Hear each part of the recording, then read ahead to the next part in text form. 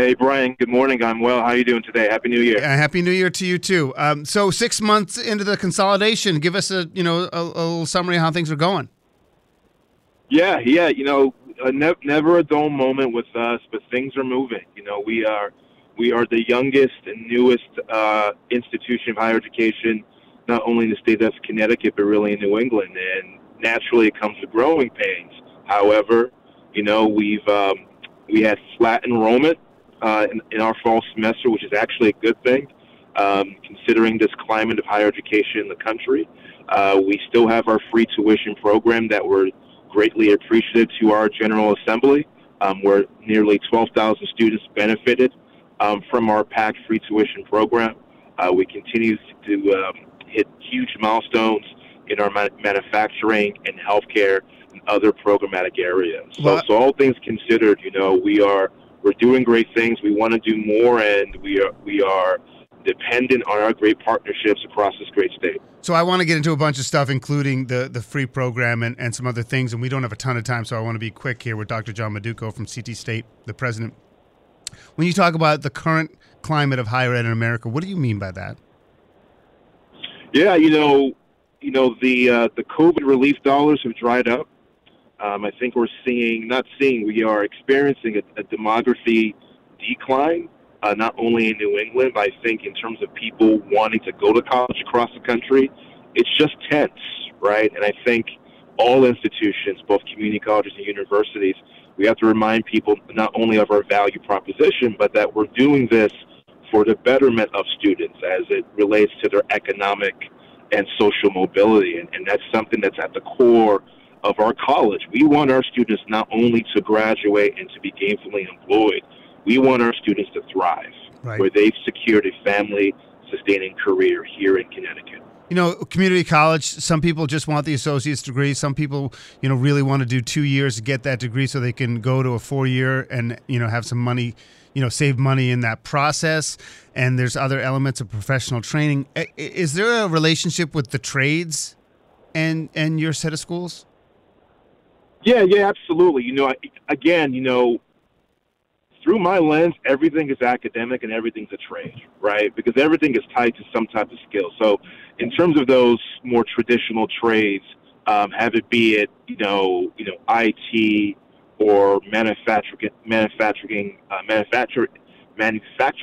or machining, we offer those programs across our campuses. I think there's no other institution in Connecticut that has a bigger manufacturing footprint than CT State Community College. So at least 11 of our campuses offer some form of manufacturing, and we're proud about that. We're proud about our outcomes and our partnerships with those of Electric Boat and Stanley Black & Decker and others, right? And we're going to continue to do that in partnership with our 5 workforce boards and in partnership with the Governor's Workforce Council and the Office of Workforce Strategies. Anything? I don't know if it was under your umbrella, that building that was all fixed up and then wasn't being used. Has there been any development on that one? Yeah. My favorite topic. That was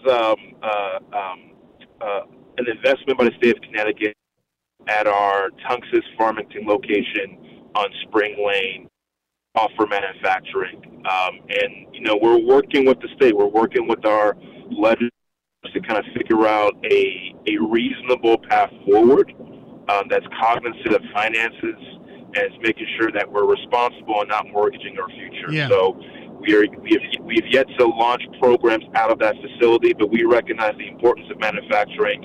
And just, during my tenure, I'm really mindful about being responsible when it comes to taxpayer dollars. And we just want to make sure that whatever we're doing it in the right way. Yeah, it's a really tough spot. We're talking with Dr. John Maduko, as the head of the Connecticut State Community College System.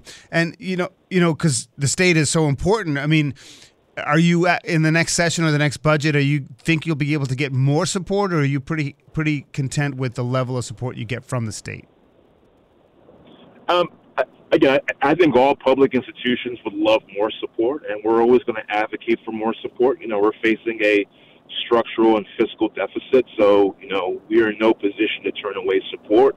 But, we understand that we have to be responsible too, right? And I think it's telling our story in terms of what we bring to the state, but also just the finances of higher education.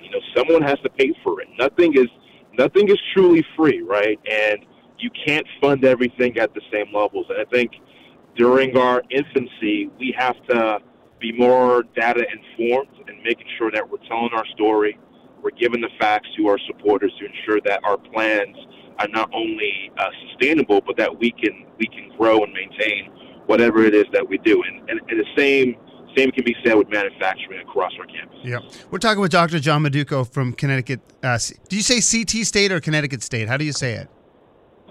You know what? I'm more formal, so I say our legal name, Connecticut State Community College. Okay. Referred to as CT State, and we accept that too. So okay. CT State, Connecticut State Community College, you guys over there, whatever works, just please enroll any of our lovely campuses across the state. And listen, the value proposition is an easy sell, and the truth is, like, the more you scale, the more people go, the better it is for everybody, because then there's more money in the system, more brains in the classroom, more energy there. And obviously, we only have about 30 seconds. Can you quickly talk about the free program and where people can go for information? Yeah, so it's a PAC program, right? It's a PAC to Advance Connecticut, and we're really appreciative of the General Assembly. It's for Connecticut residents, high school graduates, have it be your part-time or full-time or even a returning student. You go to ctstate.edu